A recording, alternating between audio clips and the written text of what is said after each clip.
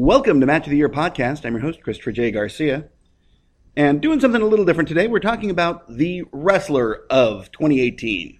And when it comes down to it, there are four names I considered.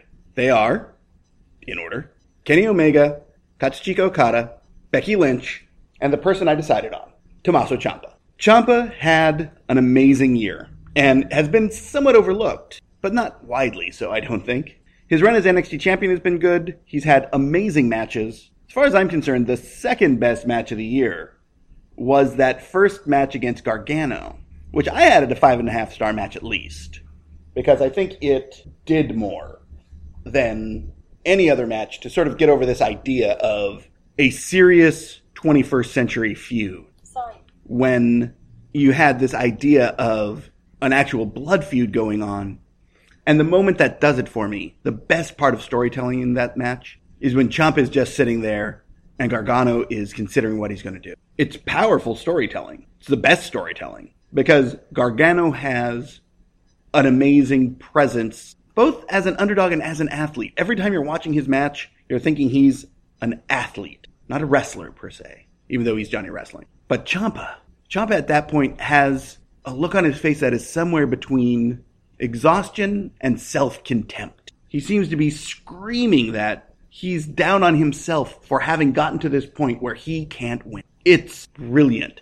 And how he comes out as the heel without the music, just his bearing, his presence, and his social media, which is the only reason why really Becky Lynch is on the list at all. She has turned wrestling upside down this year because she brought back the Austin sensation, the obvious heel who is actually a face to everyone except for the bookers. She's so good at it, and her social media work is savage, and I just adore what she's doing. She's had some great matches, arguably the two best women's matches in the history of the main roster, the one at TLC and the one at Survivor Series.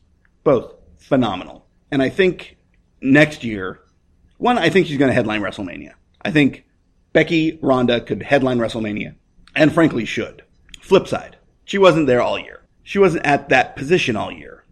But she used social media so greatly, even when she wasn't available to work, she killed it. Oh wait, no, it wasn't her at Survivor Series, because that's when she was hurt by Nia Jax. My thought on Okada and Omega is sort of different. One, they had the match of the year, arguably one of the greatest matches of all time. Super intricate storytelling, brilliant match. But as years go, neither one of them had the kind of dominant year, in ring and out, that felt like it deserved Wrestler of the Year as much, which seems odd. Kenny Omega is great in everything. Everything he does is amazing. But his sort of ups and downs throughout the year, it felt like he didn't have the momentum that he had in 2016 and 2017. He was great, but it just wasn't there. Okada, same thing. At the end of the year, after he lost the belt, he lost a lot of his momentum, it felt. Still had some great matches. And I think the getting over Jay White at the Tokyo Dome was magnificently done. And I can't argue that the brilliant, absolutely brilliant match with Tanahashi at the Tokyo Dome for Omega was so good. But at the same time, it didn't feel like Omega was the player there. It's a great match, and this comes from a guy who really doesn't like Tanahashi, but he was really good at how he did it. But there's so much more here to look at when you look at Okada. Yeah, he fell sort of from the rank. He was, I would argue, his reign as IWGP champion, this last one, was the greatest in the history of that belt. I have been paying attention to the IWGP title since about 1989. So, yes, I know there are others, but there's no question whatsoever that when Okada lost the belt, they downshifted on him and upshifted on Tanahashi, which I both understand and hate. It's the same thing they did with Bret Hart. It's the same thing they did with even Shawn Michaels to a degree on his second run. I think there was way more to Okada than to Tanahashi. And I think Okada will, when he gets a belt back, and it's obvious he will, And I kind of think that we'll get the Tanahashi-Okada rematch at some point. The Omega-Tanahashi rematch will happen too, but it's less important, honestly.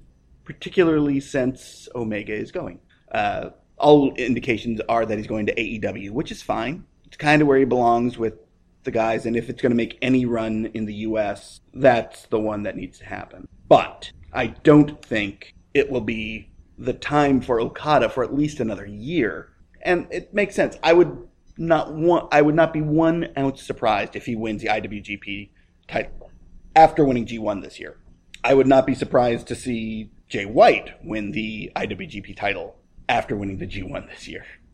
I would not be surprised if Okada and White got a nice long Omega-Okada feud out of the IWGP title in 2020.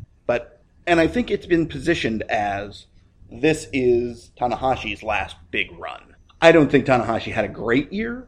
I think winning the G1, getting his shot and all that was great storytelling. I don't think it was an amazing deal. It just didn't feel, it felt flat to me. And part of that is obviously I just can't stand Tanahashi. He bores me most of the time. His matches are good, but I just don't get it. I understand he's a legend, which is fine. We need legends. And when you have a legend like Tanahashi or even Suzuki, you have to use them, and you have to use them smart. And they do sometimes, and this one I think showed. Where do all these folks stand for next year? Omega is likely to have a lighter year next year than this previous year. And I think the same could be said for a lot of guys. Probably no one so much as, well, I think there are probably a couple of guys who could have a lighter year, but still be huge players. The two that I think are going to be really important out of these is Ciampa, who is obviously heading towards a major showdown somewhere where he drops the belt, but he's still the best heel in the business right now. And it feels like the wrong time to take the belt off of it. Of course, the people that a lot of folks say should have the NXT title aren't exactly the best choices in my eyes. There are lots of folks who say Aleister Black should have it, which makes sense. He's held the belt before and he's super solid. I've heard people say Velveteen Dream, which, okay, the Dream is great. And they had a really good match. Personally, I think Ricochet's the man and should have the belt. And I really think that a Ciampa-Ricochet feud could really produce amazing results. The person who I think is going to take the belt, or at least have a good long shot at it, is Adam Cole. And I think he's got all the tools to be a huge star, and should be. If the idea of the NXT for life is there, actually I kind of think it should be Ciampa. Build the brand around a heel champion, and arguably the first 21st century heel champion who really gets it, who understands how to be a heel now, and who's just so great at everything. That said, I think the one to watch out for, of course, is Becky Lynch. And we're going to get a Lynch-Ronda Rousey feud that is going to run for, I would say, a year. And it could be that they'll do what they did with Austin and Hart in the match and feud that redefined what the WWE would, well, at that point, WWF would be. Because as great as those two are, and they were great in everything, what we never got was that, or what we didn't see at that point, is how their match is built. So they got the big match at Survivor Series, which was a wonderful match. Often overlooked, I think, is their match at Survivor Series 1995? 95 or 96? I can never remember. And then you had the WrestleMania match that changed everything, and the double turn and so much greatness. That said, if we get that from Becky and Ronda, perfect, makes me happy. Because I think Becky deserves every ounce that she can get. She's so good at everything. She's one of the best wrestlers the women's division has. She's a phenomenal interview. She's probably the best woman talker out there right now. But the one thing she hasn't gotten yet is the big stage moment. And no woman has really, to carry, to a degree, I guess, flair. But some woman needs to get their big moment to catapult the entire division into the next level.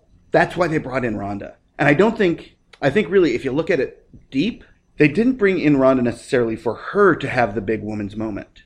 I think they brought her in to enable the big woman's moment to happen with her there. Thus, the Becky Lynch thing. Use Ronda to get over Becky. Brilliant. And if at WrestleMania Ronda wins, that's fine.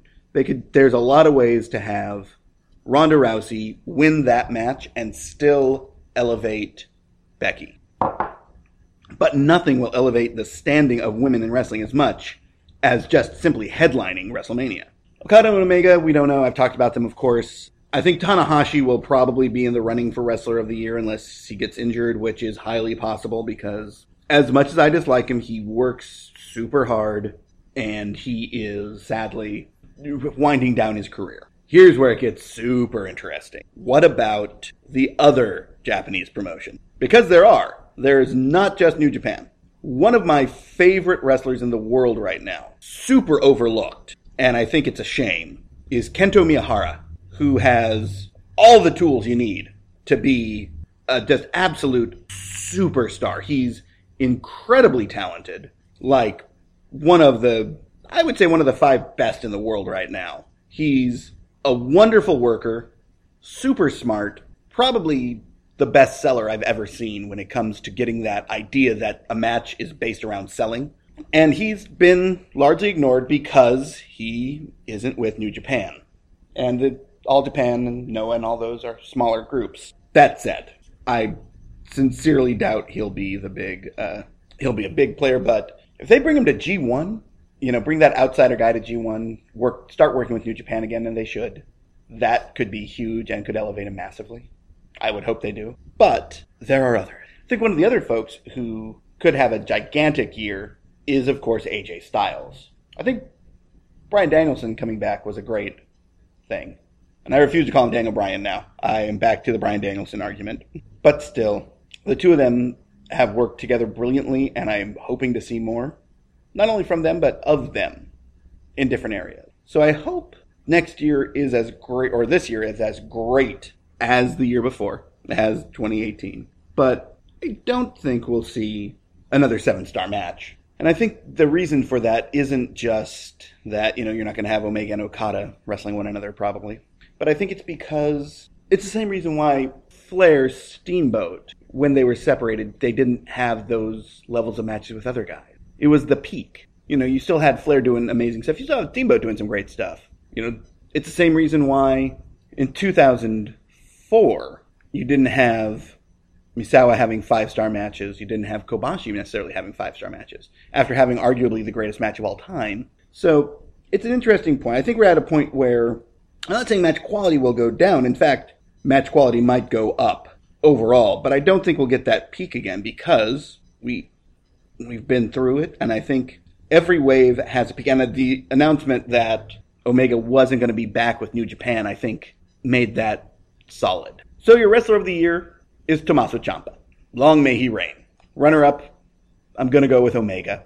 3rd place, Okada. 4th place, Becky Lynch. Thanks for listening to Match of the Year podcast. I'm Chris Garcia.